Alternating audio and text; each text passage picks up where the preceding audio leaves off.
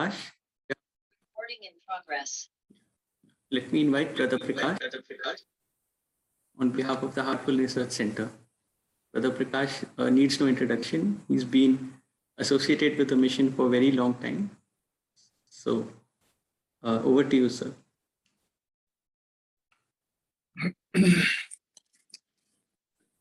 A late good afternoon and early good evening, dear sisters and brothers. One more session at Crest. Heartfulness practice, a lifelong support system. I had shared a few questions a few days ago through Brother Mohandas Hegde. Let me repeat those questions which forms the basis of this session. What do you understand by a support system? Was the first question I had asked. The second question I had asked was, have you ever looked into how heartfulness practice can provide a 360-degree cover for our life, from birth to death and even beyond?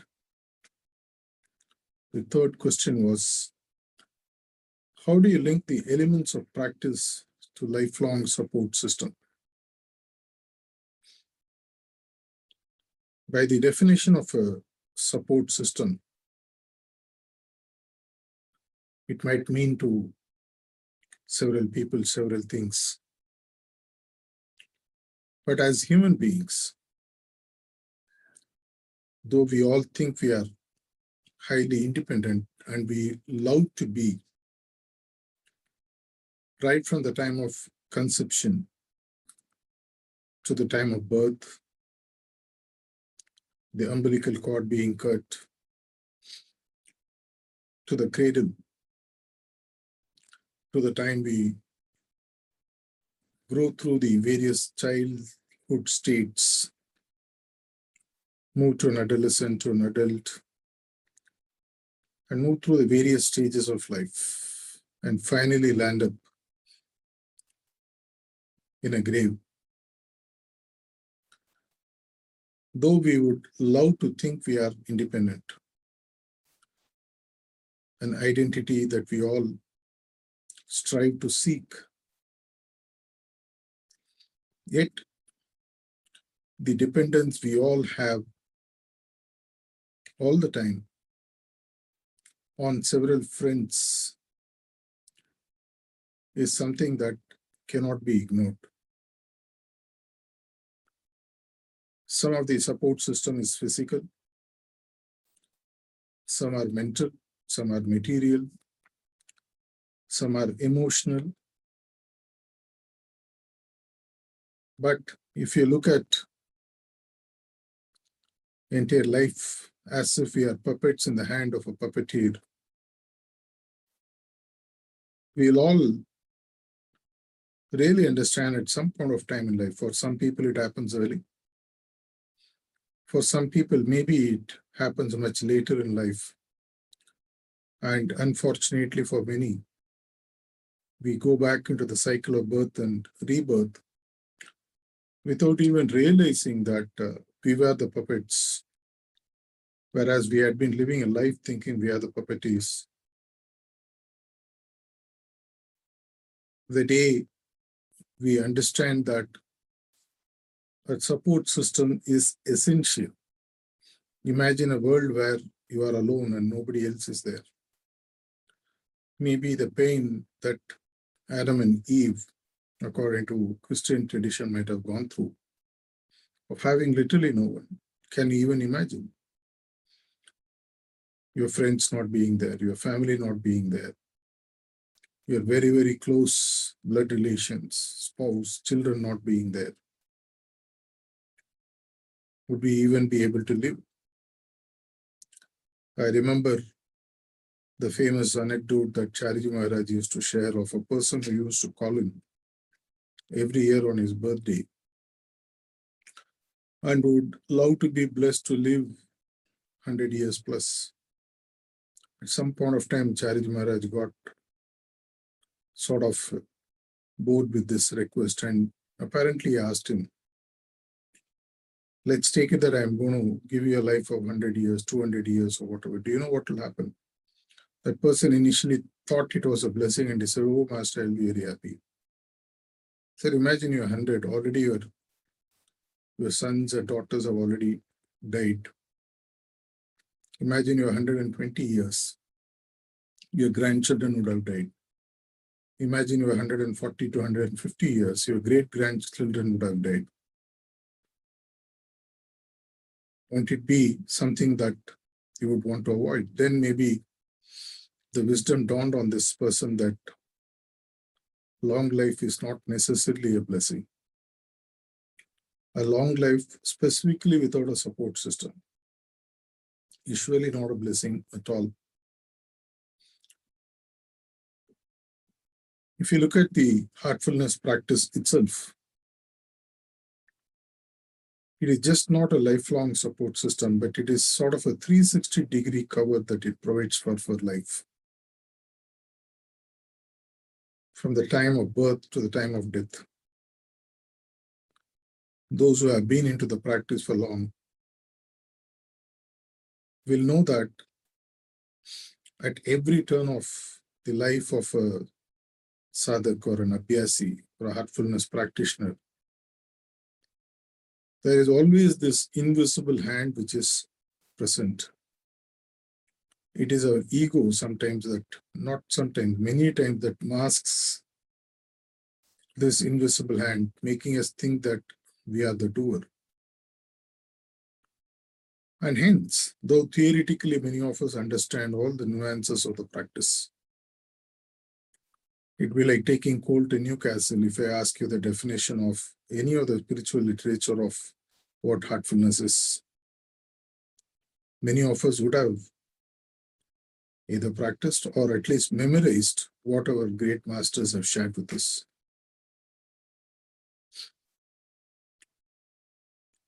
In this session, let me look at not just linking, because I don't need to create a link. The link is already there. Like a beautiful photograph which is covered with dust. All you have to do is remove the dust for the photograph's glory to be seen by the world. Likewise, I'm not going to link directly in terms of how meditation links back, or how cleaning links back, or how prayer links back, or how constant remembrance, or being in remembrance of the divine, or in a state of meditative state, as they say. I'm not going to share that at all. I'm going to take you through a completely a different walkthrough. Something based on the old tradition of Hinduism, Sanatana Dharma. Long, long ago, before we even knew what life is, the sages and rishis of those days had beautifully bucketed what our life is. And they had created what is known as the ashramas, or the stages of life.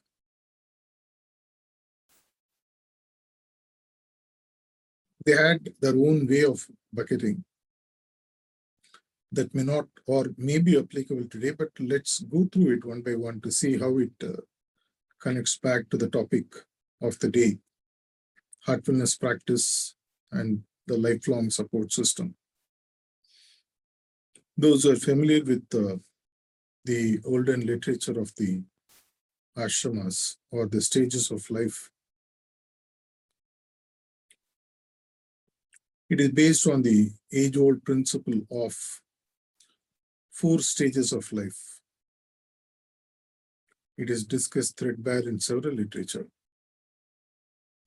How it connects back to the topic is something which is more interesting, which is what I intend sharing. And as I keep diving into the subject. If there are any questions that pop up, please do make a note of them. Hopefully, we'll take it up towards the end to see how we can fill the gaps. The idea is to present a set of perspectives that we might not have seen till now. Of course, I have referenced a lot of literature for this, specifically from the old age scriptures in Hinduism. But I'll keep the technical aspect as minimum as possible, but connect more back to how heartfulness practice acts as a lifelong support system, seeing the prism of life through the ashramas or the stages of life as prescribed by Hinduism. According to them, from the time of birth till the time of death, they have made 4 buckets through which they believe every human tends to pass through or should pass through for a proper, balanced living. But this may not necessarily be applicable for those who die early, because there is a presumption or an assumption in this bucketing that you have a lifespan of between 60 to 80 years. We'll look at the exceptions later, but as of now, let's go through it as if we have a lifespan of about 60 to 80 years from the time we are born, either with or without a great base of health, physical health. The first stage of the ashrama is what they call as the student stage, or brahmacharya as they call. The second stage of the ashrama is what they call as grihastha, or the householder stage. The third stage of life, or the third ashrama as they called, is vanaprastha or vanaprastha, depending upon how you want to pronounce. Or they also call it as the hermit stage, when you become a recluse and go around searching for something. We'll come to this deeper dive a little bit later. The fourth one is what they call as the sannyasa, or the wandering stage of an ascetic. They had some well thought out ideas about what life is during that times, at least. It may not necessarily be applicable today in the same sequence, but at least for us to get a reference point about how they lived life, how they wanted to live a balanced, compelling life which covered various facets of life, and to live each stage fully. Let's look at the first stage, or brahmacharya. During this time, it is assumed, which lasts up to the age of 25 years roughly, that you lead a life of celibacy or abstinence, as they call, and you are a student. Not just a student, but you are a student of life. It is supposed to be the period of life for a boy or a girl to have a formal education lasting up to the age of 25 years or so. During this time, the ward, the boy, the girl, goes away from their home and stays with a guru or a teacher. And during this time, they are literally given a 360-degree view of life: spiritual, practical, material, Vedic, whatever knowledge is required, including life skills.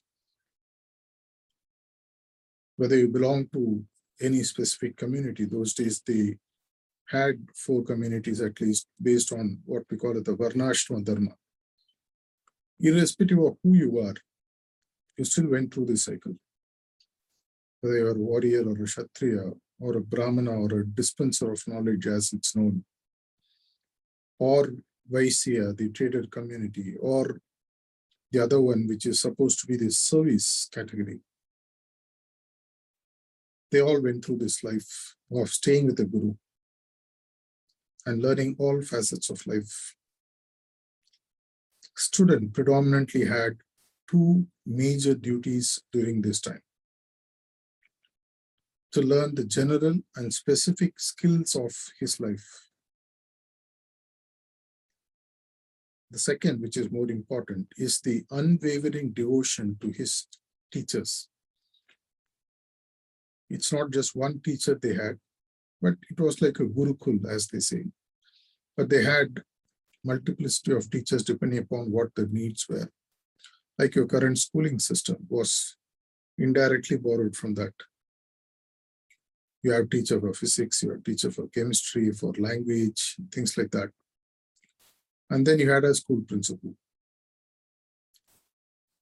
During this period, the brahmachari, as they are called, is completely prepared for the future life and the future profession, which is what they want to pursue in their life and for the family.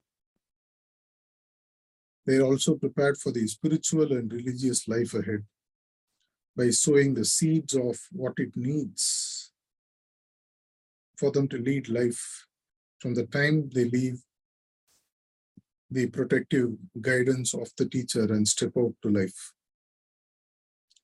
If you look at it differently, the word brahmacharya can also be said to be the time when you learn what Brahma or Brahman or Brahma Vidya is from the hands of a capable acharya. As we all know, Brahma Vidya, or the one who is in search of Brahman, is truly a Brahmin. And brahmacharya does not necessarily mean it's only one facet of life. If you look at it one way, the way you would look at heart region as the region which has all the points right up to 13th point connected through it. In one way, through brahmacharya, that phase of life is when you literally learn everything for the rest of your life. And it takes you through to the fourth stage, when finally you become a sannyasi.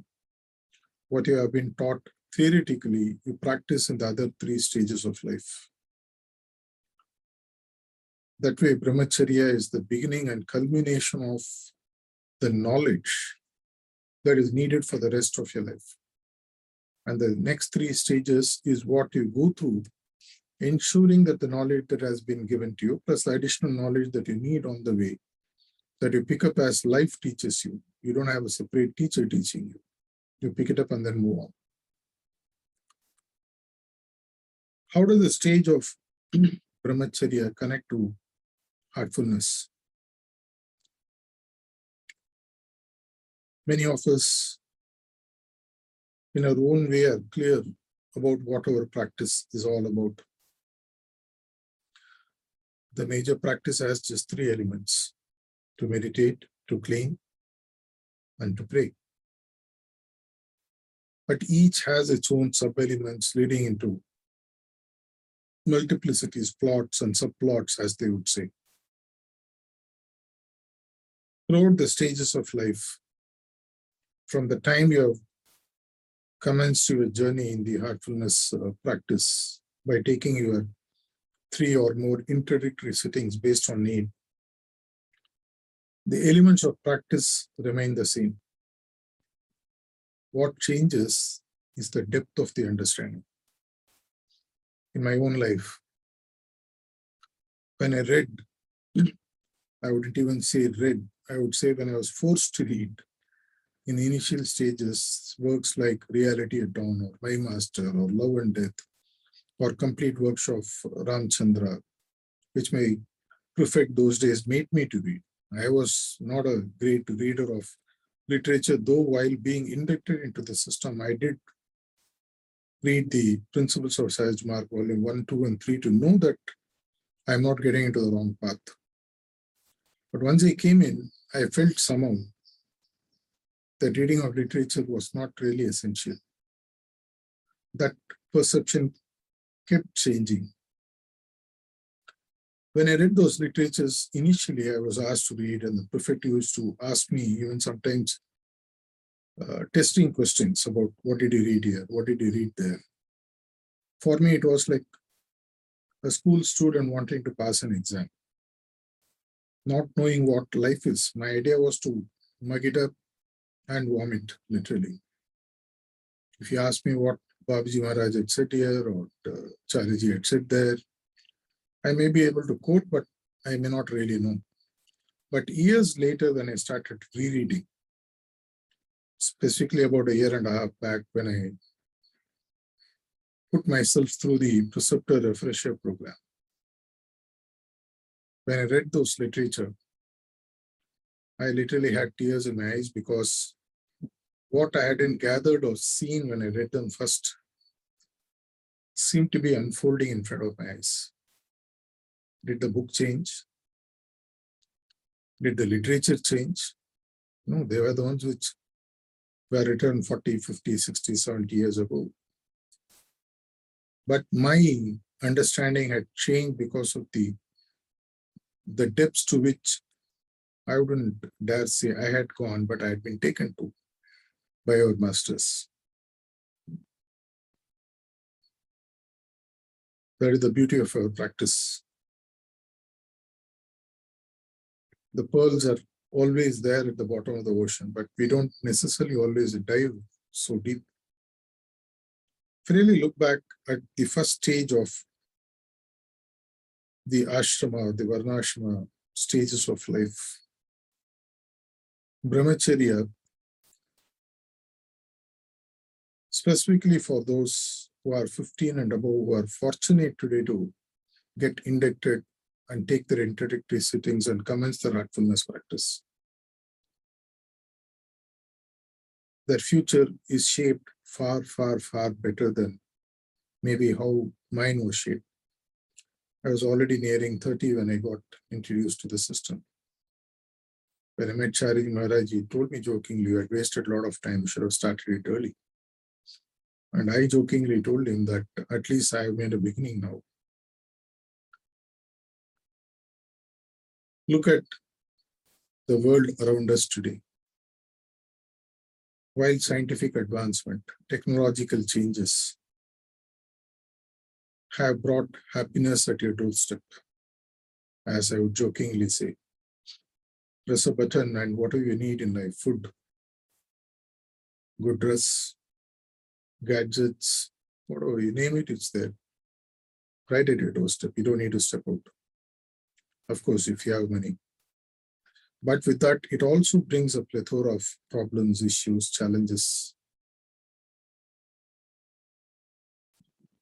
If you look at the latest happenings, specifically in the pandemic times, drugs, stress, family discords,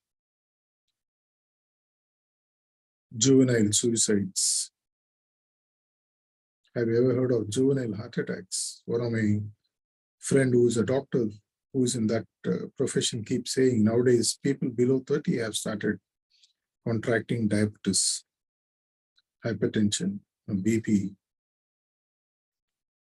Diseases that maybe 2-3 generations ago were not even heard of or happened after you were 60, 70, at the other side of life. And that's where the beauty of the support system, the lifelong support system of heartfulness comes in. For a person who gets into the umbrage or under the umbrella of a capable guru, with or without his knowledge, there are 5 things which happens specifically to those who are born in the 2nd and 3rd generation. If your father or your grandfather is already practicing, instead of being influenced or not being influenced by what they do, look at purely heartfulness as a way in which it can help you shape yourself. I have spoken to several youth who have fallen on the wrong side of life, lived by liquor and drugs and gambling, and whatever you want to call it. Very simply put, the adrenaline rush. When you really go near them and talk to them, you find there's such a huge emotional void in their lives. And in a sense of bravado, as they think it is, they jump into these rave parties and all those negative sides of life because they want to prove something to the world. They want to fill the lack of love and guidance that they couldn't get from their family or their close relatives or their friends or teachers. Imagine them being guided properly at the time of brahmacharya. Why did I bring the topic of the 4 stages of Hinduism? Mainly because of this. Those days, the distractions were very less. Specifically 500,000, 2,000, 3,000 years ago, what distractions you could have had compared to what we have today. Distractions would have been there, but would have been much more lesser. And under the capable guidance of teachers, they had a wonderful base set for the rest of their life. And that's where heartfulness makes a beginning. Why only for 15 and above? Even for those below 15. Through these several elements of practice and the theoretical inputs that they can read from the books which are specially made for them, the literature made for them, the several videos made out for them by the talks of Daji and several other people. Finally, it's all how they feel they are handled and how their thinking is peppered with negative or positive inputs. Thinking and feeling are 2 essential elements of youth which have to be shaped properly right from their young age. And this is where Heartfulness Lifelong Support System makes a beginning. As Lalaji Maharaj would say it, even from the time of conception.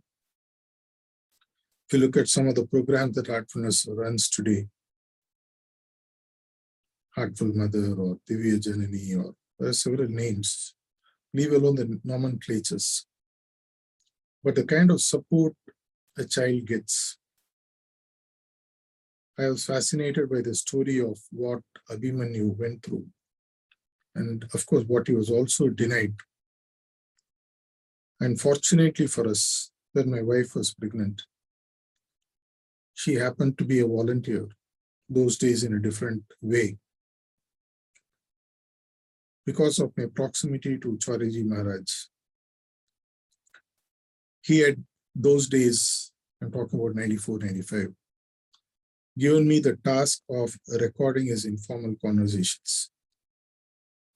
I used to carry a very small Sony micro cassette recorder, very, very small. I bought it exclusively for using with him, and it could record up to 120 minutes or so per tape.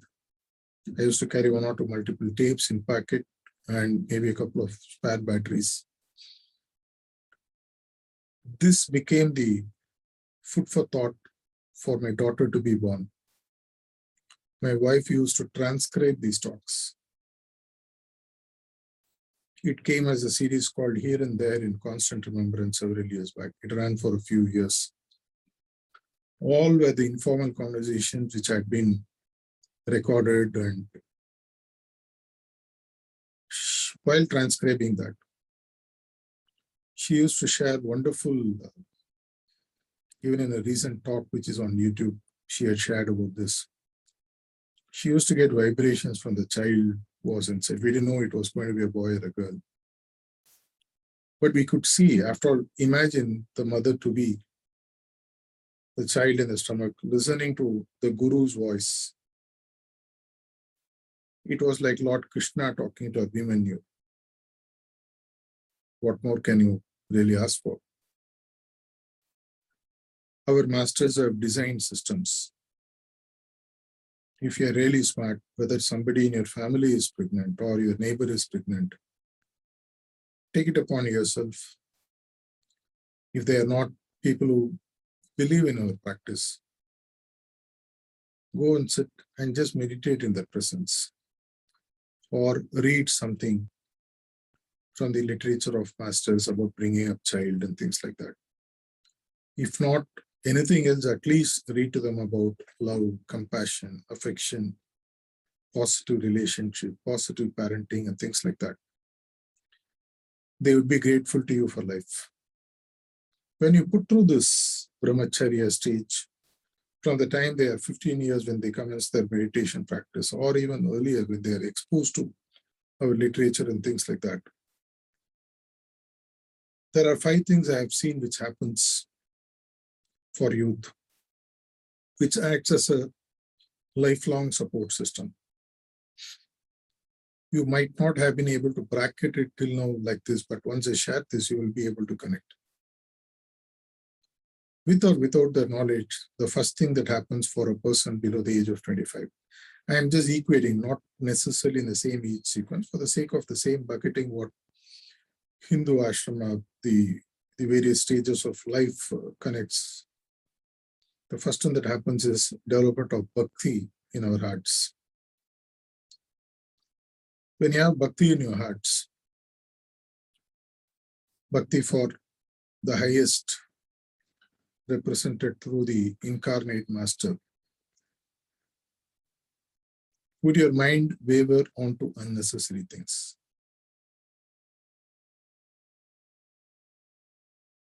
In all probabilities, no. Even if you happen to be exposed to that, you'll know how to stay away from it.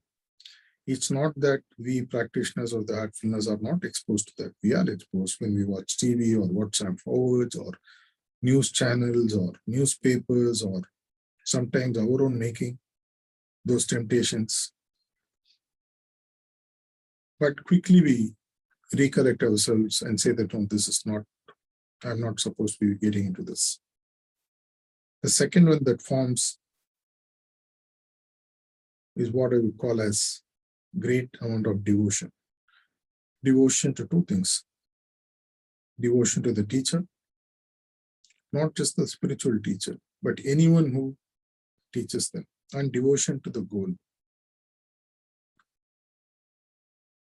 Because from the time you are exposed to heartfulness practice, Babaji Maharaj in his 10 maxims has beautifully interwoven the concept of goal setting. When your mind is, as even reading yesterday, his definition about desires, he said desires are those things which come up when your mind is off the highest goal. When your mind is on the highest goal, you have nothing but devotion to the goal and to the teacher who taught you that. And that brings in a sense of commitment. So 2 things that happen for sure, as I mentioned, bhakti and devotion. The third thing, you get goal and role clarity. You know what the goal in life is. And you aim for the highest goal, the rest of the goals happen on the way. And the role clarity happens that I know exactly to attain this goal what I must do in my life. The fourth one that happens in a very relaxed way, not like army, but it automatically, through a sense of automatism, through a sense of being goal-driven, what happens is that we become disciplined. As Babaji Maharaj would say, a disciple is one who is disciplined. When that discipline comes, we automatically tend to comply with the requirements of values and living. The fifth point that accrues to a youth who is not yet married, let's put it that way, through the practice of heartfulness is, he is now in a perfect doer stage. There are 4 stages, and I'll be sharing each of the stage for each one. For the first one, for brahmachari, for a youth who is into heartfulness practice in the lifelong support system, he learns the art of being a perfect doer. A sort of attachment, it's okay. At that age, you don't expect to be completely devoid of expectation of the result. It's perfectly fine. So to sum it up, for the brahmachari stage or people who are youth, who are exposed to heartfulness practice indirectly or directly. Bhakti, devotion, goal and role clarity, being disciplined, and the perfect doer stage or attachment happens. The second stage of the ashrama, also called as the grihastha, is also known as the household stage. Typically, you enter this when you tend to get married. By this time, in the olden days, you are pursuing a profession. In the current stage of life, we assume that you are pursuing a job or a business if you are an entrepreneur. You tend to undertake the responsibility of earning a living and supporting a family. That's what grihastha is. You are not someone who runs away from the family without being married or after being married, but you take responsibility. As Charji Maharaj once mentioned, there are two things that you automatically build up as a grihastha: tolerance and patience, leading to acceptance. At this stage, we also learn the practice of dharma. Being a grihastha, dharma or values or whatever you want to call, swadharma or my set of values, which I would love to uphold. What is right for me? What is wrong for me? Or if you look at the Ashtanga Yoga, the Yama and Niyama stage, all this automatically tends to become the fabric of living for a grihastha. You look for material gratification or artha as it's called. And also a little bit of procreation happens, what you would call as kama. But all this, those days used to happen under defined social and cosmic norms. When I say cosmic norms, Hinduism dives very deep. If you happen to read on the net later, even the sanctity of the husband-wife relationship was maintained. It was for bringing down a soul into this world for further progress that the sacred act of procreation was performed. That's why it's called as a cosmic norm. Social norms of being a husband and wife, perfectly accepting each other and living for each other within the norms laid out by the society was also considered an important aspect. And for all this, the base was laid during the brahmacharya time when you went into a gurukul. Today's equivalence could be a boarding school. You are left in the school when you're 3 or 4, and you come out after you do your undergrad or whatever, the age of 18 or 20, something like that. This is something that is supposed to last up to the age of 50, roughly, plus or minus. And according to the Manusmriti or the laws of Manu, it is said that when you start, your skin starts wrinkling a bit and your hair turns gray, is when you are supposed to move from the second stage to the third stage. Of course, in these stages of high levels of pollution, these are not necessarily factors. And heartfulness practice, as I would conclude towards the end, will show you how to blend all the 4 aspects at any stage of life. If you really look at Grihasthastrama, Grihastha stage, the lifelong support system, through the deeper and deeper levels of practice that we have in heartfulness, teaches us 4 things and we start exhibiting them. Add this to the 5 that we already picked up from the brahmacharya stage. Now you are married, your wife could be a practitioner, may not be a practitioner, you have children. Based on how you live a life, they may be inspired to get into the practice. But irrespective of all these 4 things tend to happen. Bhakti becomes a deeper aspect and you start becoming love. From the stage of the loving who loves all, you move to the love all whom you love stage. So the first aspect of lifelong support system, which is extended to you by the practice of heartfulness, by practicing it deeper and building on our character building blocks, as Lalaji Maharaj would say.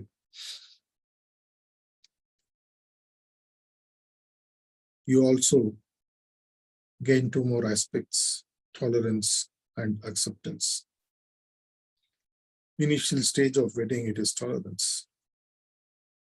Then it moves on to cheerful acceptance. And as Daji recently has started saying, even cheerful acceptance is a difficult process.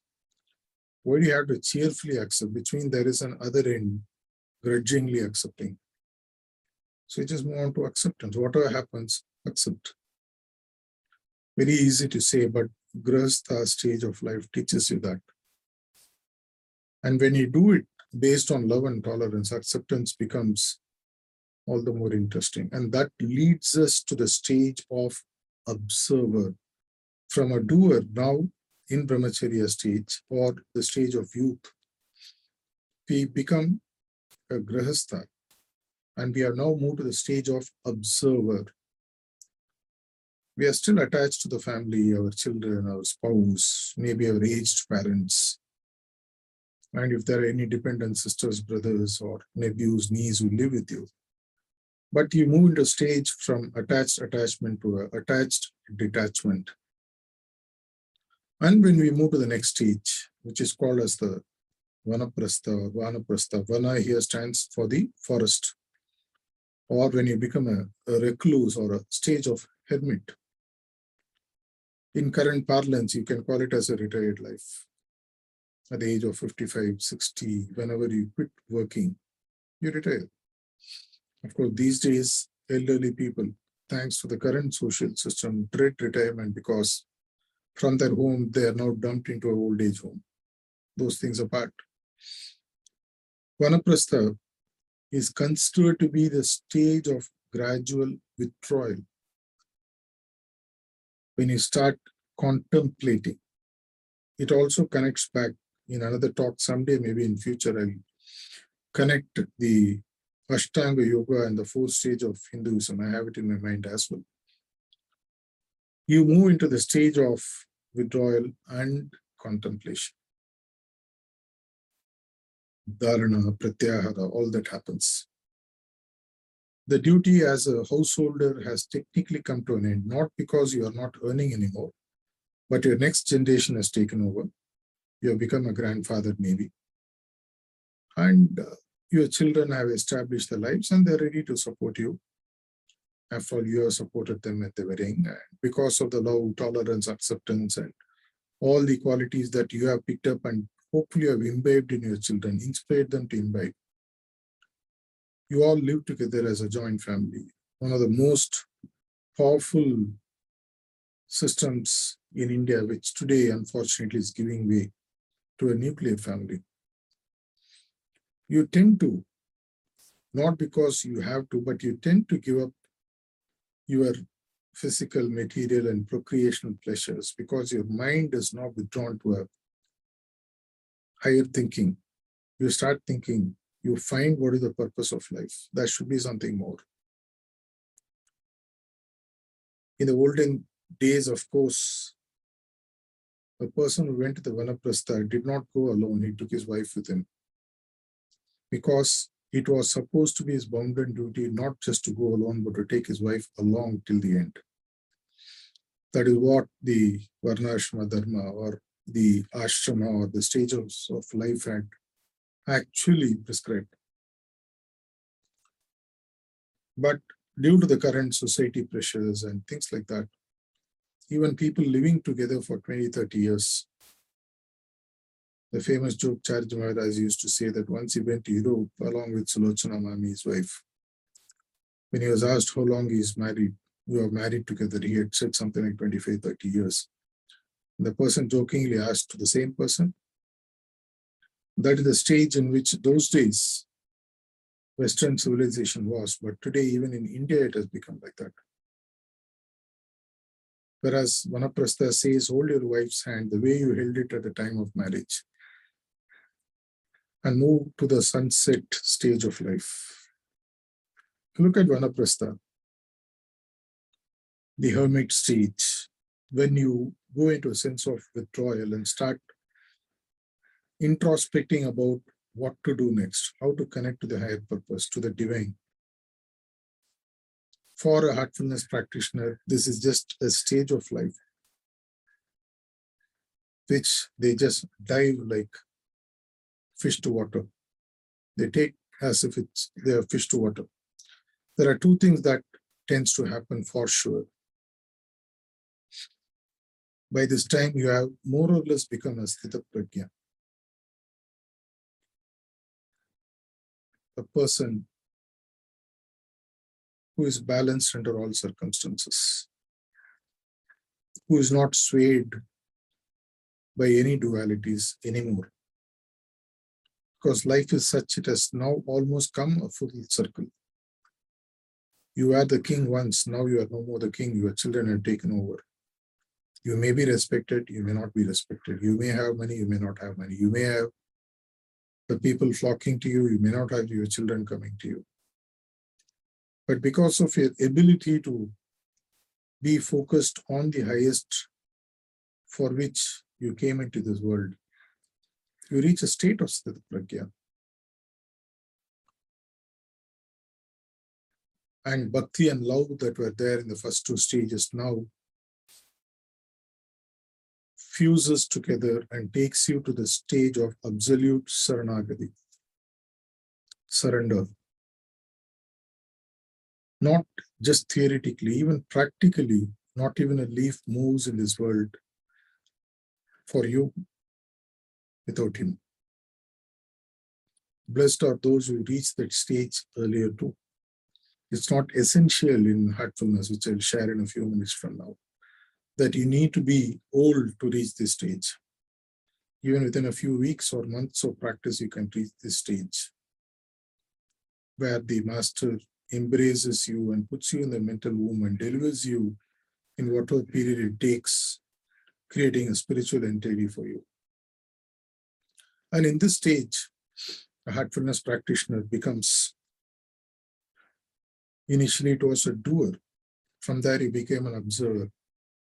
Now you become a witness. As Lord Krishna would say, when you're able to become a witness, life becomes so easy, and being a sthita prajna becomes so much easier. Everything is joyful. Everything is bliss. You have now more or less crossed the ocean of religion and spirituality and reality, and maybe even nearing the end of bliss. You are now in a stage of detached attachment, like the lotus leaf amidst the water in a pond. The fourth stage of sannyasa, which technically is the culminating stage of life for, though he might still continue to live with his wife in an ashrama or in a distant place in a forest, finding his own way to God realization. It is also called as the realization stage of dharma, whatever your dharma or purpose of life is. For many, it is supposed to be God realization. You become completely devoted to God. Think of God, do things only pertaining to what would make your beloved happy. Speak about him, spread his message, things like that. You don't have a single home, but wherever you go becomes your home. That's what a sannyasi is for. You don't have worldly ties, not mentally at least. You may still have your children, grandchildren. But your only sole concern is now to merge with your beloved at the lowest level of moksha or at the highest level of completely having your individual pralaya. When you look at a person who goes through these four stages and dies, of course, the funeral is still performed by his children or grandchildren who is present. But the fourth stage of the ashrama or sannyasa connects beautifully with the heartfulness. if you're able to reach this stage much earlier in life, the stage of Sthita Pragya, and even crossing over, now you reach a stage, nothing else other than him matters. Him with a capital H. You are in a perfect stage of detachment. Even if you are hurt, you are able to watch it as if you are in a state of living dead.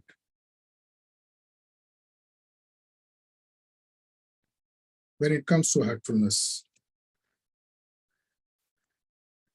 fortunately for us, we don't need to go through the 4 stages of the ashramas as Hinduism had prescribed those days.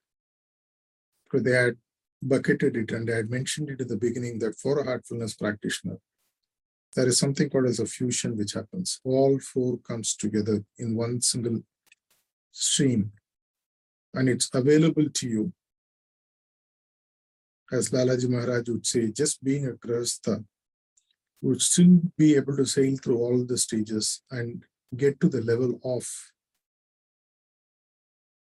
a sannyasi, a person who is perfectly in remembrance of the God, of his beloved, of the incarnate master. And there are no overlapping stages in his life. All 4 have merged together. From the day of the first sitting, the second and the third, when normally the sitting completes.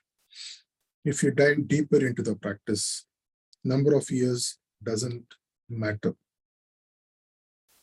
In fact, if you would know, many people who start the practice think to a great extent that they made the choice. But when Siddhaji also mentioned, Chariji Maharaj also mentioned that in some way you are preordained to be here already. All souls are, but in this birth for sure, you are being preordained to be here. Which means the work has started much, much, much earlier, even in your earlier birth or the previous births. Somewhere it has happened. And you are able to connect back into the practice of what heartfulness is. Hence, if you really look at the lifelong support system of heartfulness practice, whether you accept or whether you don't accept, the sustenance is always there. The child in the womb of the mother neither can deny nor can understand the existence of the mother. The kangaroo in the pouch of its mother may not even know the kind of protection that's being given. Like that, we all sail through life as heartfulness practitioners, continuously tapping into the lifelong support system that's being offered by our masters and by the system. Fortunate are those who are able to be sensitive enough to decipher and find out and be joyful, be in gratitude to the masters for what is being offered. It's a beautiful system, and words would fail for me to express rightly as to what it really means to me. I've shared a gist of what heartfulness practice offers as a lifelong support system by looking at it purely from the 4 stages of the ashrama. And I hope I have connected the dots for you. And I am thankful to the CREST team for offering this platform for me to share these insights. And right now, I am open for any question and answers if there are to come. Thank you.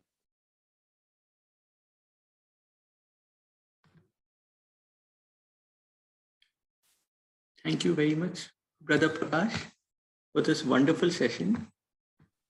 Brother Prakash explained in detail the 4 stages, the ashram of life, as per the Hindu tradition, the brahmacharya, the grihast, the vanaprasth, and the sannyasi. He explained how the heartfulness system provides not just a lifelong support, but like a 360-degree support to all of us. And it is our duty to dive deep into the various aspects of practice and literature. So I'll open up to anyone who has questions. You can please maybe post a question in the chat box.